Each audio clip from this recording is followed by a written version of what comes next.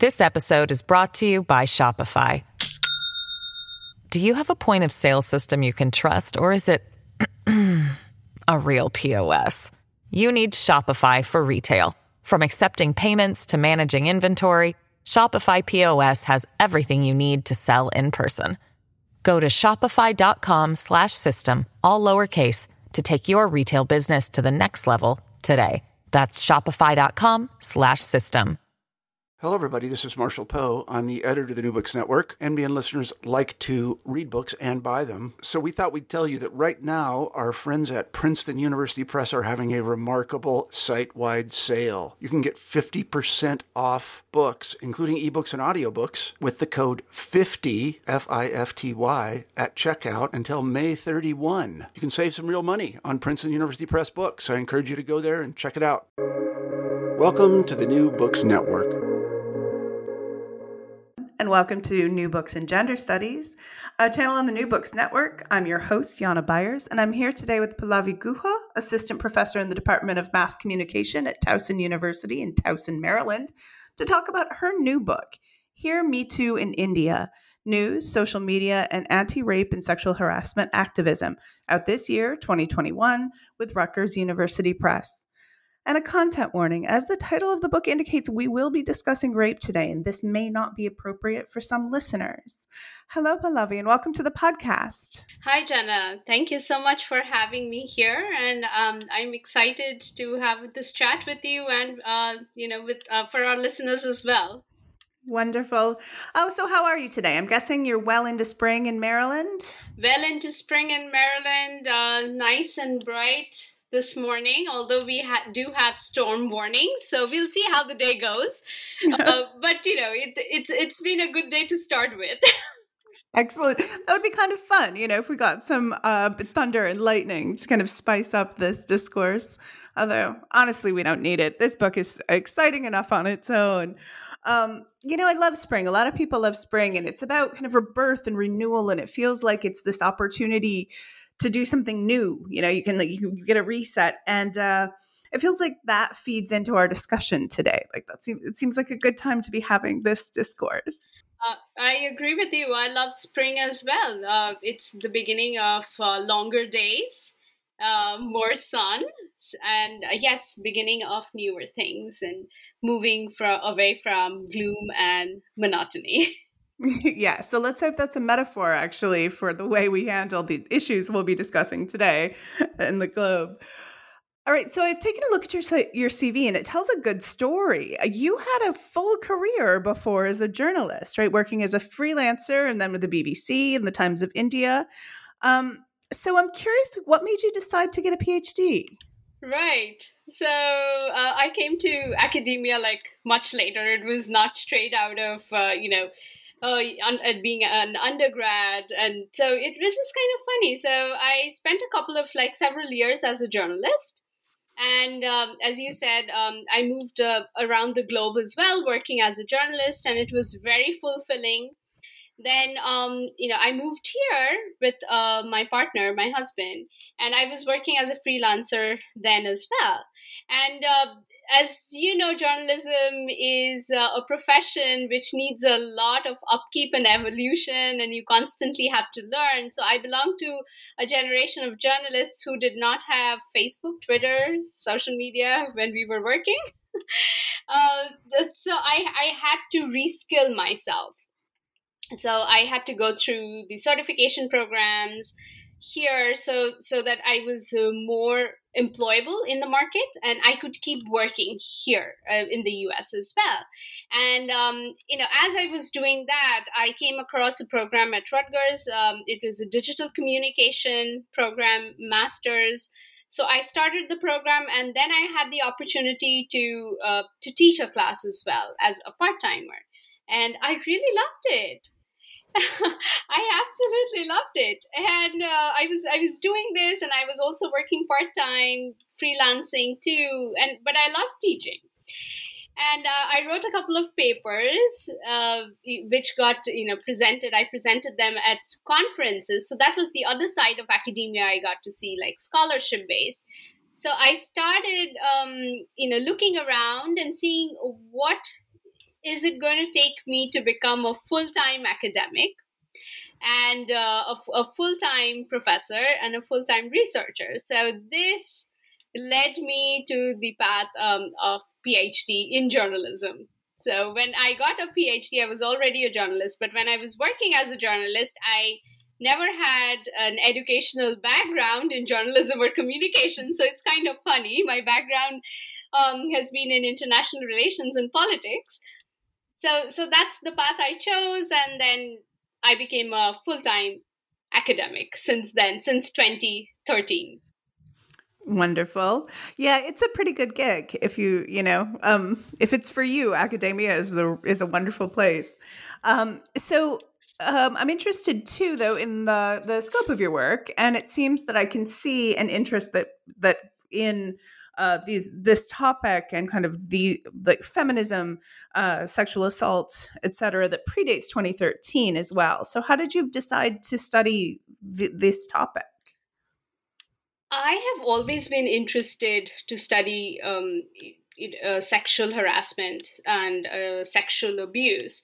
So this is years before, like when I was a freshly minted undergrad, I had started doing a project which I could not complete because I didn't get the grant on women's tourists visiting India and getting sexually abused.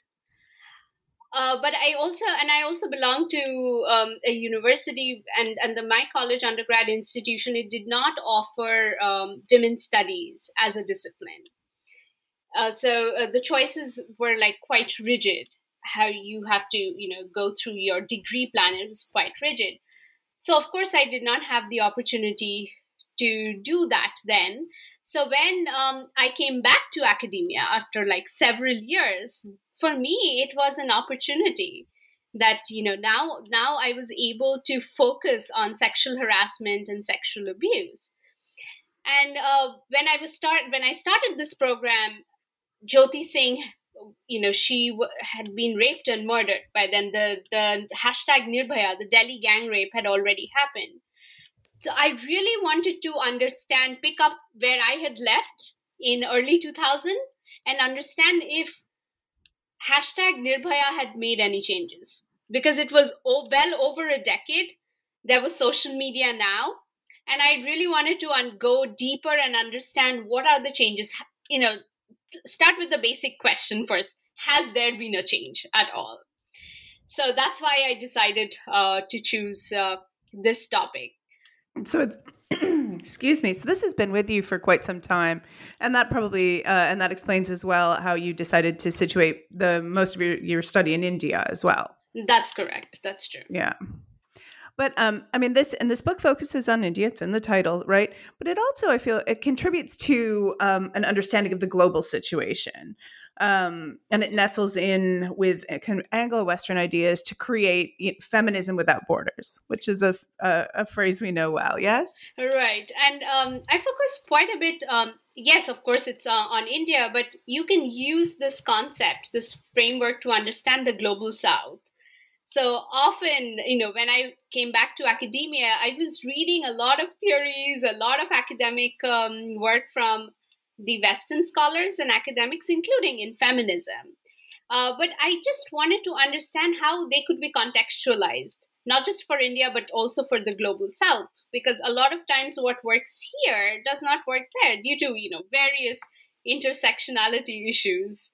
So it's not just race and class and gender as Kimberly Crenshaw has pointed out. I mean, it works wonderfully here in the US, but in the Indian context, if I was to talk about, there are other issues such as caste, religion, and even location.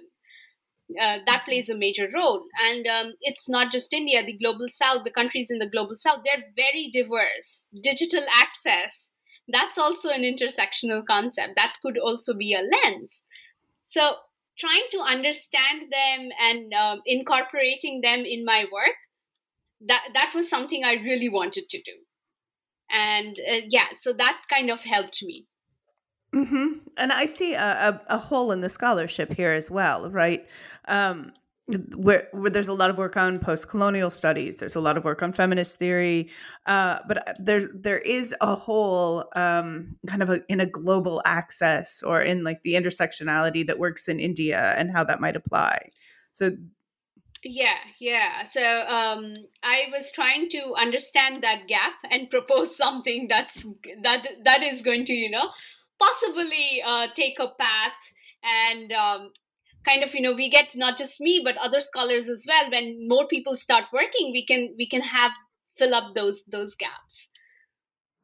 yeah, and that definitely is, it's working here. I'm seeing this is that your work contributes to a broader discourse as well that I think we'll use for some time. All right, let's talk about your source material.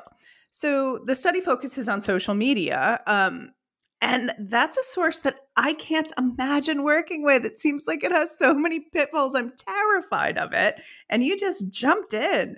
So can you comment on like how you chose to use it, how you made those choices, how you approached the subject material? Just tell me how it was to work with this. With the social media content? Yeah. Yes. Yeah. So I was in two minds, honestly, when I was looking at social media platforms. And when I started doing the primary research, it was around 2016, 2017. So there, some of the platforms that are around now, they weren't around. So, and also in the context of India, I had really had to choose which platform was more popular, more people were on it. So that's why I decided to go with Facebook. And this is before, like, Facebook pre the Cambridge Analytics scandal and pre-Cambridge Analytics discussion. So some of the APIs were still available, like how I could use and download their data. So what I really wanted to study were all the feminist pages and feminist accounts, the larger ones in India. What were their discourse? What were they talking about? When were they formed? Were they formed before Jyoti Singh's rape and murder, or that is something that happened after Jyoti Singh's murder? And what's the kind of conversation that they were having on their pages? So I really started with going technical first, choosing the top 3 or 4 pages. I think I chose top 3 pages, top 3 feminist pages, and then I chose also the feminist groups which were open. And I used an API to download that data, which was possible then, before Facebook locked everything up. And that was a lot of information, because most of the people in India, they are still comfortable using Facebook and WhatsApp. So I got the data of how many people are there, what percentage of people are on Facebook, and what percentage of people are on Twitter. And WhatsApp was kind of opening up around that time. It was becoming popular. Now WhatsApp is the most popular platform. It's closed, but it's the most popular. And that's why I chose Facebook. At the same time, when I was doing the interviews, other than the social media platforms, I asked some of the feminist activists as well, what's the platform you're most comfortable in? What are you using? So that also helped me get a sense that they really like Facebook.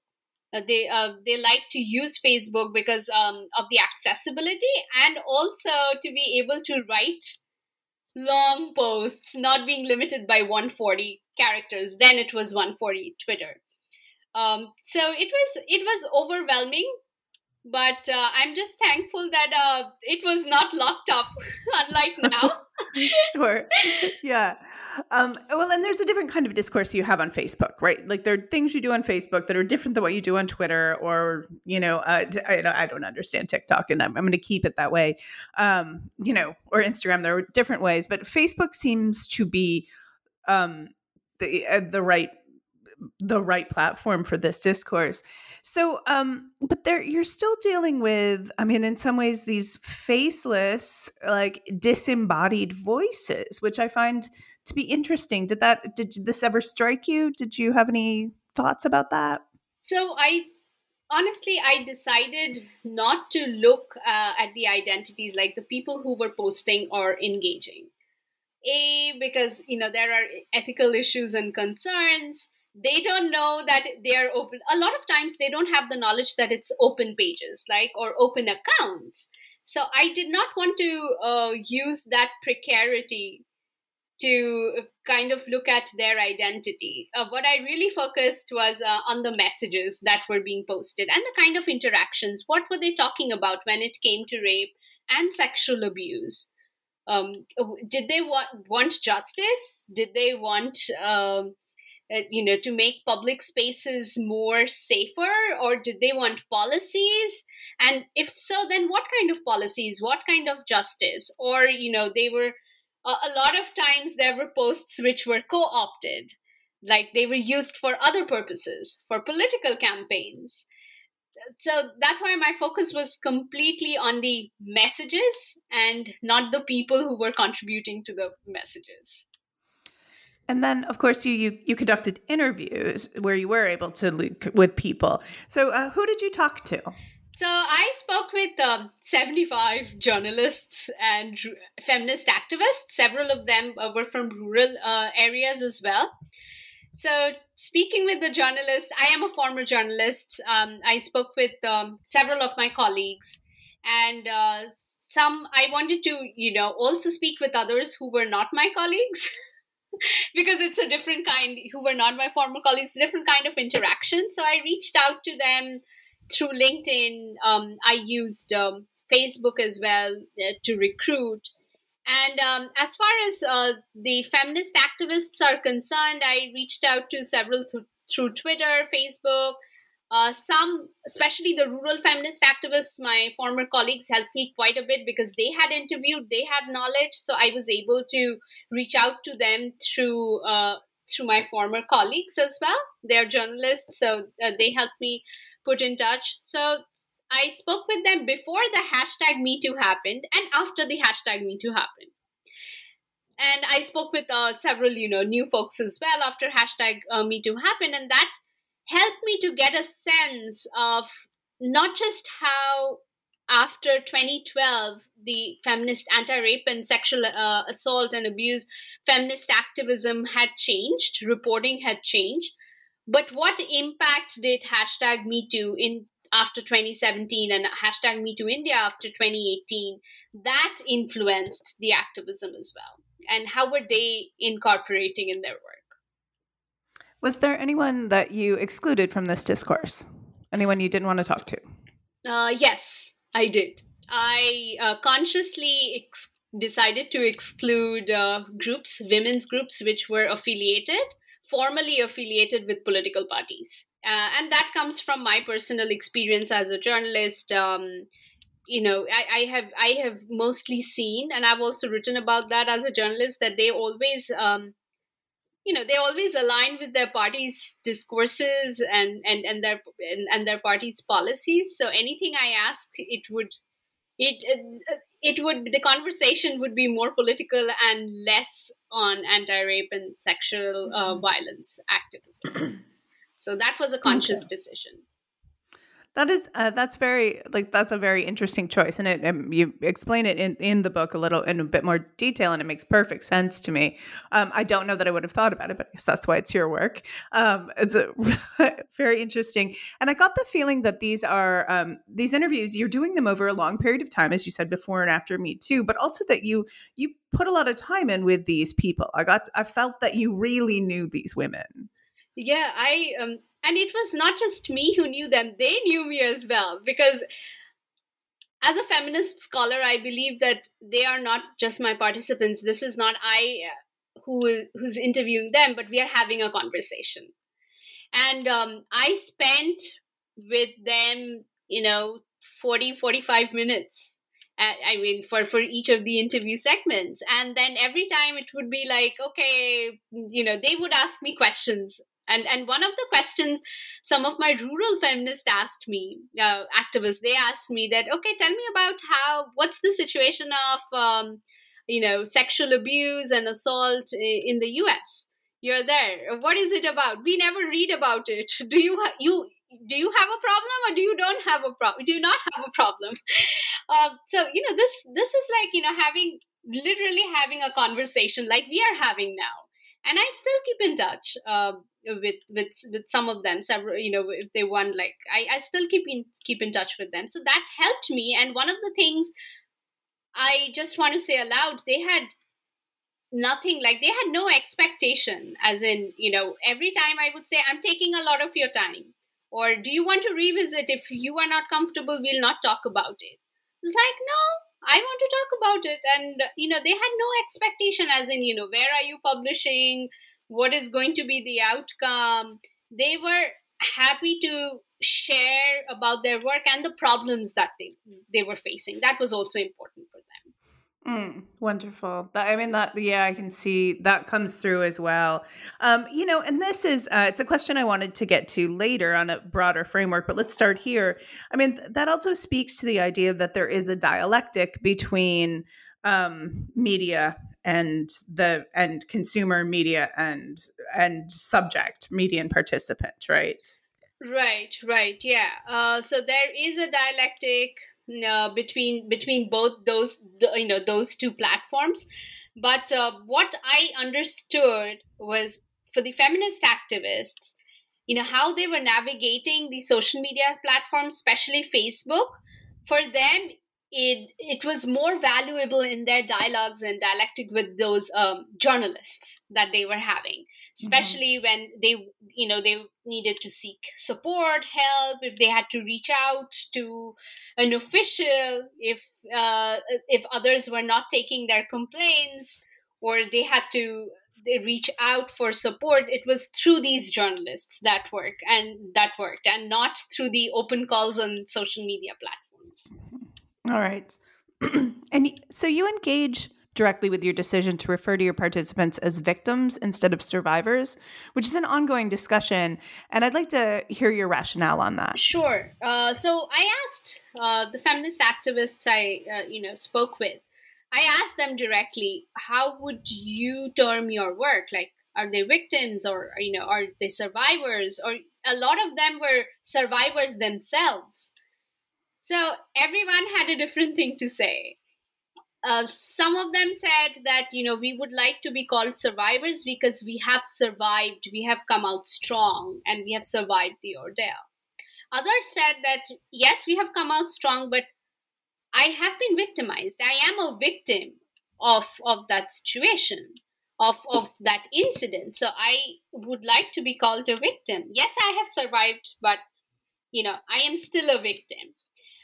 For the rapes that I discussed as part of my discourse, and to understand the news framing on those rapes, how the news media, they were kind of discussing them. All the rapes that I discussed, they also ended up in the victims losing their lives, so they could not speak for themselves. So because they also lost their lives, I have termed them as victims. So that's a decision I have taken. But for my other participants, it's something I asked them directly. Mm-hmm. So while we're on terminology, you use the word rape, and this is another issue that goes under that is about which there's a lot of discussion. Really highly contested idea of using the term rape instead of sexual assault. Can I ask what your rationale is for that? Sure. So I use sexual assault as well as one of the terminologies: sexual harassment, sexual abuse, and rape. So I do think that sexual assault is a more broader term, where you could also include like other sexual violence and sexual. A lot of times, sexual harassment is also included in that terminology. But I decided to use the term rape because, again, when I was having a conversation with my, especially with my feminist activists from the rural areas, they use this term. They don't use. So I translated, right? So they don't use the term sexual assault. So there is a term in both Hindi and Bengali which translates directly to rape. So that's why that was one of the reasons why I decided to use the term rape. Mm-hmm. This episode is brought to you by Shopify. Do you have a point of sale system you can trust, or is it a real POS? You need Shopify for retail. From accepting payments to managing inventory, Shopify POS has everything you need to sell in person. Go to shopify.com/system, all lowercase, to take your retail business to the next level today. That's shopify.com/system. All right. And so in your introduction, you explained how you chose the rapes you wanted to discuss. How was that? What was your decision process? So my decision process, of course, I wanted to understand how Jyoti Singh's rape and murder that made that is termed as a watershed moment, both in scholarship and in activism, as well as news media, how social movements work. When you remember, I was talking about as a newly minted undergrad, during my undergrad days, I was interested in doing a study on sexual abuse and sexual assault of women tourists who were visiting India. So after I had graduated, and I think around that time I was doing my first job as well, there was a rape and murder of an Indian woman in one of the bigger cities. She was raped and murdered by the driver of her pickup car, and it's that period when the IT and ITS sector was booming in India, and she had night shift. She was either returning home. Yes, she was going to work, and she was raped and murdered. So around that time, there was a huge outcry, and there were some policy related changes that happened. Like the organizations, they implemented a few changes that women were to be, there would be other people in the car, and if there were night shifts, they would be given some, there would be a specific time when they would be offered night shifts. So you could directly see that her rape and murder, it had some kind of an outcome, a policy related outcome.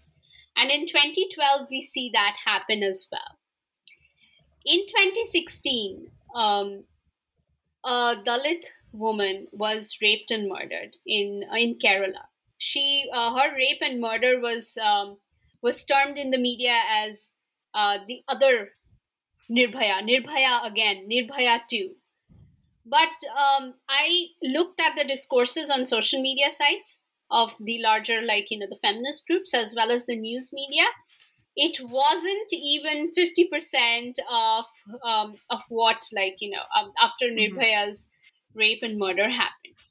So now she belongs to a marginalized community. She belongs to a location which is further removed from one of the larger cities, one of the capitals. But she was, for the first couple of weeks, she was termed as Nirbhaya 2. So Jisha, that's her name. So Jisha.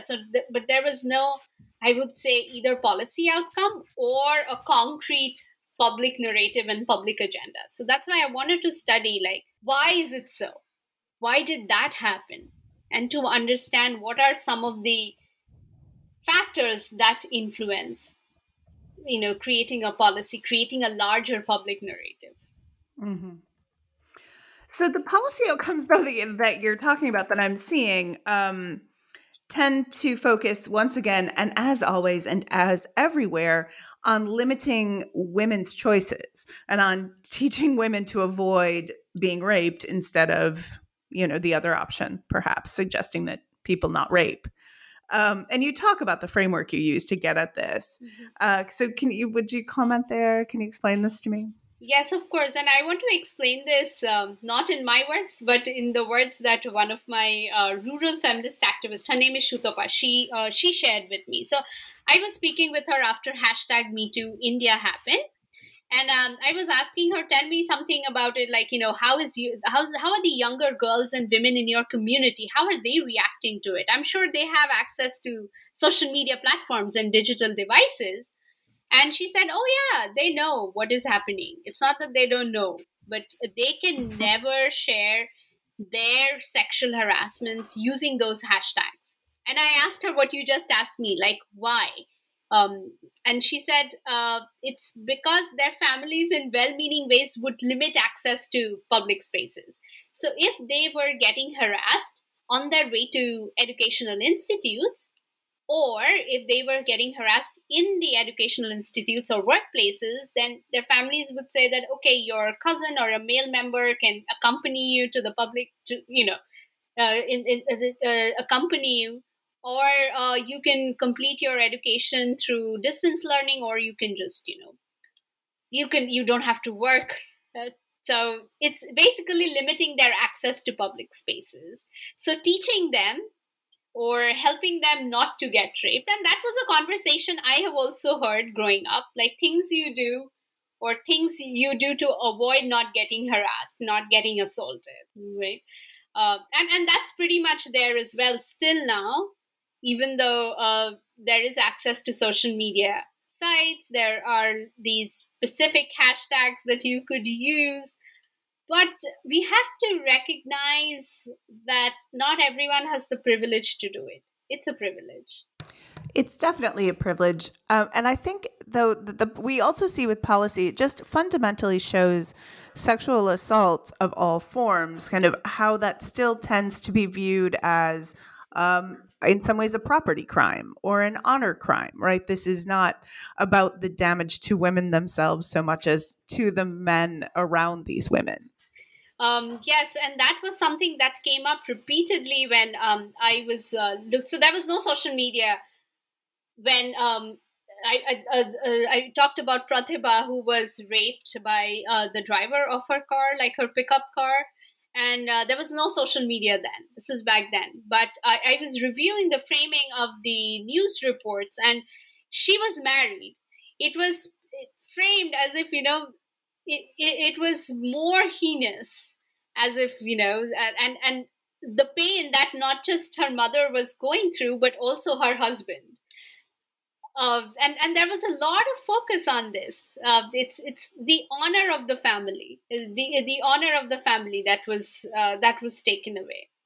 The honor of the family that became part of the discourse. And I'm interested in the difference. I mean, obviously, in a country as huge as India with a staggering population, there's also this amazing difference, really astounding difference in rural locales and these massive urban cities.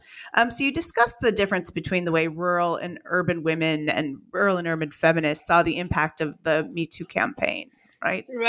Right. And for the urban women, especially, who were able to share their sexual harassment, sexual assault at workplaces, not just from recent years, but also like from several years ago, 2008, like early 2000, late 90s. So that gave them a space. In fact, I talk about a couple of urban women specifically working who were and who still are in the news industry, and how when they had approached their organization, nothing happened. They did not get justice. Some were forced to leave the organization, and this space, the hashtags, and the social media space, that gave them a platform to again voice their, to voice their experiences, to share those experiences and let the larger public know, the larger audiences know.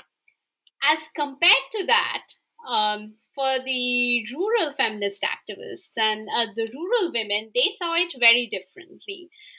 Because like I said, not all of them, they had the privilege to use those social media platforms using the hashtags. And I specifically talk about a rape survivor. She was raped in 2017 by a political leader, and in around 2018, a rural journalist interviewed her, and he asked her specifically if she was going to use the social media platforms to get justice, to seek justice for herself. And she said, I don't have a phone, and I don't watch TV. And I wanted to get justice, of course, but I lost my father. So there is kind of a disconnect. And there was an attempt on her life in 2019. and her mother, she was injured, and she was like the rape survivor, she was grievously injured, but her mother, she categorically told some of the smaller news portals that you deserted us 6 months ago, and we need you, because if you desert us, how are we going to get justice? So for them, journalists are still, and news media, that's still platforms which amplify their voices, which help them to get justice. And my rural feminist activist said the same thing. If we are ever stuck, if someone is not taking a complaint and we have to pick it, or others are not taking our complaint, we can't file an FIR, it's our journalists, the journalists help us. We reach out through WhatsApp.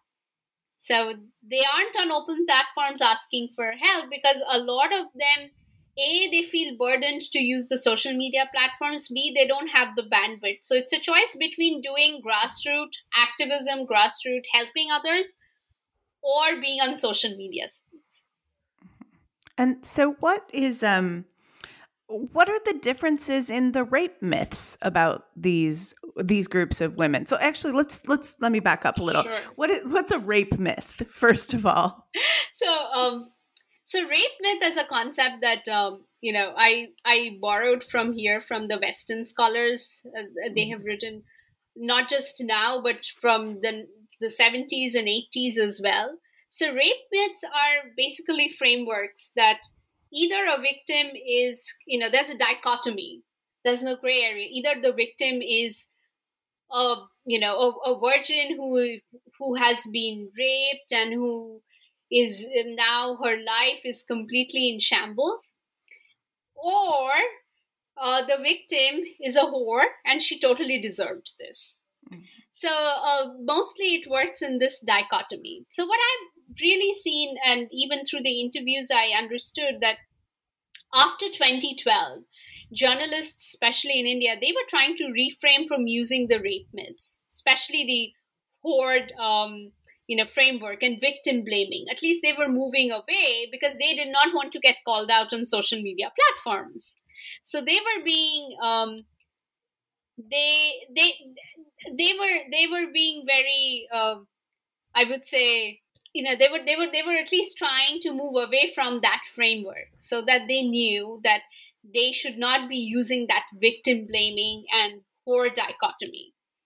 Mm-hmm. And that happened after 2012. However, there are other rape myths still, and not all the time you read about them in the news media. It comes through the conversations, like, in rural areas or semi-rural areas, such things happen. Because the audience or the readers of these larger newspapers, it's mostly the urban Indians or the urban audience, or we can carry it later. It's okay. Our audience is not going to be interested. So deciding whose story gets to be told and whose doesn't. So that also influences the rape myth. Right. Yeah. Very then that kind of who's deserving is another thing you talk about, right? Which we'll get to in a minute. And I mean, these rape myths also lead to an outcome, because if this was a good woman who did not have it coming, then her life has to be destroyed, right? And it makes it very hard to recover. And so you see women getting written into the script as perpetual victim and broken eternally, right? Eternally broken, and she was, and then there is scandal associated with some of the women. So one of the victims talk about how she was repeatedly raped for several years by political leaders, and she said in one of the news interviews that I will never get to be the country's Nirbhaya. Like, I will never get to have that place. No one is going to talk about me, because I am still fighting for justice by myself, because, her rape was part of the scandal. Mm-hmm. in the sense that, I am not the country's daughter. So that's, yeah. So, and she said that. And, it's because several people were involved, several political leaders were involved, a political party was involved.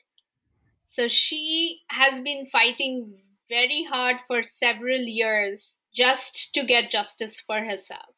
And she repeatedly said, no one is going to fight my battle. I'm not the country's daughter. I'm never going to be Nirbhaya. And if you it's just heartbreaking. And if you read if you read all the news articles associated, reporting on her rape, and even while she was trying to get justice, it's the scandal frame has been used like a lot of times, the word alleged repeatedly. So when you use the word alleged repeatedly, you are questioning. Right. And once again, as I think, I say all the time when I'm doing when I'm talking about this topic with writers, for the only crime where where the victim has to prove that the crime has taken place. No one says to someone when they say, my watch has been stolen, can you show? Yeah. Do you have a receipt for that watch? Yeah. I don't believe you. Right. That's so maddening. And actually, so chapter 3 is called The Heart Does Not Bleed for Everyone, Selective Outrage and Activism. And it's so important. Right. And I usually try to come up with like really clever questions that'll get you there. I don't want to do any of that. I just want you to tell me what happens in this chapter. Just tell our readers what you say. It's so important. Sure. Yeah. So I gave some of the examples. These are the examples and these are the stories I talk about. Like, Jisha, who's, for who the heart wasn't bleeding as much by the others. Or even her, like, she's known as the Surya Nelly victim. The heart doesn't bleed for her at all. One of the journalists I spoke with, and I write about it to a large extent in this chapter, he said that right after a year or a couple of months after Jyoti Singh was raped and murdered, a similar thing happened in the city. He belongs to a southern city. And a woman from the slum was raped and murdered. And he asked me, did you read about it, Pallavi? Did you read about it? I said, no. And I read my news very closely. Right. I'm like, no, I did not. I was like, did you hear about it? I said, no. And he said, see, I don't have to tell you more. And I asked him, did your newspaper carry it? He said, no, that's why I'm telling you. We did not carry it. I mean, we had the news, but it was like, pushed back and back and back because she belonged to a slum. So she belonged to a slum. So it was kind of, okay, we'll carry it. We will carry it. And then it was out of the news cycle. But he said, believe me, it was as heinous and as gruesome as Jyoti Singh's rape and murder. And so, we don't even come to know. So the heart really doesn't bleed for everyone. So it's the select few. So how the media chooses and how the social media as well chooses who they're going to fight for, who are they going to light a candle for, who are they going to create a hashtag for. It depends on a lot of factors. It's sad. It is very sad and heart-wrenching. But these conversations just, they kind of point out to the stories that we miss, the victims we miss. Yeah. And let's talk about why we miss some of these. It happened in the slums. In part, this is a person who is not important, but right, like not important. I'm making air quotes. But also the idea that these kind of things just happen in slums. Slums are bad. That's a bad neighborhood. Of course, bad things happen. That's not. How is that newsworthy? It's just reaffirming our prejudices, right? Right. And even in rural or semi-rural areas, these things happen. And they are not one of us. Right. So majority of the people who are on social media platforms, who are influencers or who do hashtag, who take care of hashtag activism, and even journalists, they always, it's, when the victims or even the survivors, when they're like us, there is more value that's placed.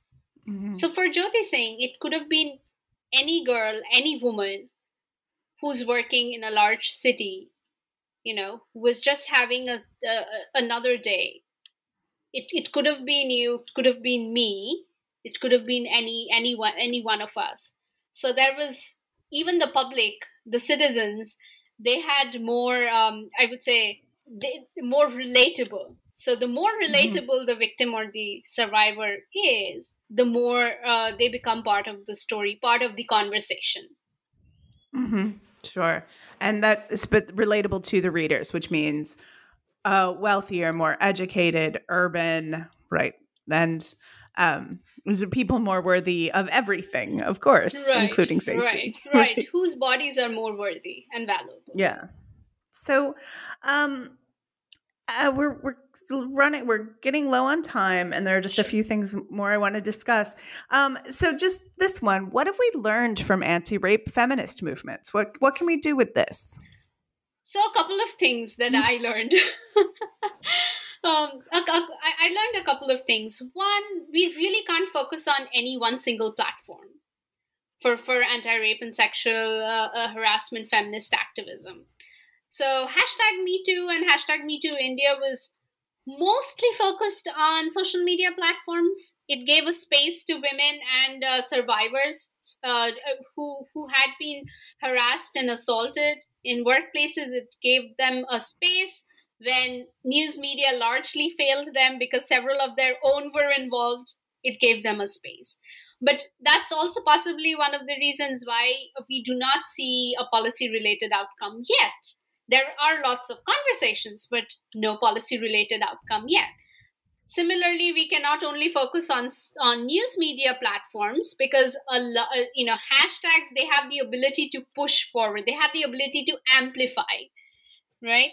And we have seen that when we have seen the same thing when I was talking about the rape survivor from one of the smaller rural areas, and she was interviewed by rural journalists and smaller portals, but no one really fought for her cause until there was an attempt on her life. So focusing only on news media doesn't work as well. We do see #Nirbhaya and Jyoti Singh's rape, like after Jyoti Singh's rape and murder, there have been a concrete policy, there have been larger public narrative, and it's still going on.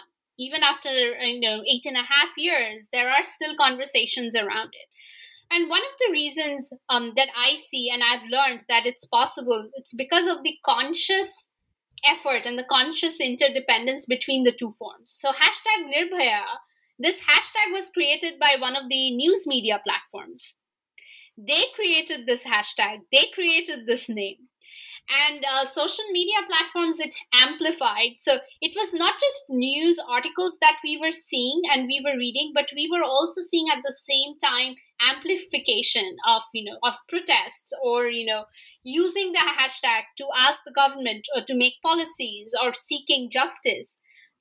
So I analyzed the number of hashtag related comments on Facebook, around 2012, 2013, and then using the hashtag #MeToo more recently in 2018, 2017, and 2018. Believe me, #Nirbhaya had more comments. And this was when social media had evolved so much already. So you would think there are more users, it's more evolved. You would think that there would be more comments. But no, it was far more. Similarly, for news articles as well, it was far more as compared to #MeToo and #MeTooIndia. So when there's a concerted effort, we do see an outcome, concerted outcome. Mm-hmm. That's fascinating, because I would think like hashtag movements would be inherently more egalitarian and like this is crowdsourced, but apparently no, we're still subject to our media overlords or whatever. Right? Yeah, and I think it also depends, like I said, the global south is very different. So India is one of the few countries, and possibly one of a couple of countries, which in 2019 had a circulation growth of newspapers, and which we see not happening in Europe or in Northern America. There's a constant downward trend, decrease. So it's an anomaly in itself. So where in a country where the newspaper circulation is growing, you really can't neglect that platform, the relevance, even though social media is so prevalent now. Sure, certainly. So what's going on now? So what's your new work? Tell me what you're working on. Sure. So right now, I just completed working on political campaigns in India. There's always an election that is happening, either state or parliamentary. So my recently completed work was how parliamentary elections, during the last one, did they include discussion on sexual harassment and sexual violence? And what if there was any impact of #MeToo or #MeTooIndia, because a lot of election campaign is online now. We see a lot of discussion. So what has been the interaction between the two? And what is the impact of that on policy related issues or political conversations? So I just completed that, doing interviews. So right now I am working on another project which is similar, but it's different in the sense that I'm speaking with digital strategists and political campaigners, and I'm asking them. So I'm seeing that news and images of sexual violence from rural communities in the states where elections are happening, that are being shared on social media platforms, but that are not reported on the news media. And these are being shared by either candidates or by political strategists who work for them. But there is no conversation around how policies are going to be created. So why are you sharing, and who knows, and why isn't the news media sharing? So I'm trying to investigate that and figure out what is the role of sexual violence in on digital political campaign, not just on the ground political campaign. And I mean, and that's an outcome, right? Maybe not a policy, but like a pre-policy outcome. Right. Or, if it's just used to draw the attention, because in my previous work, when I was looking at sexual violence and sexual violence incidents and how it's used in on the ground political campaign as well as in newspapers. So during the interviews, the journalists said, a lot of journalists said, a scandal frame is used when it's related to political campaigns and sexual violence. It's either to discredit the candidate or to discredit the safety, women are not safe. So that framework is largely used. So I am learning new things every single day. Oh, and that's great, right? That's so fun. I love the idea that we can keep learning forever. That's the whole point. That's true. All right.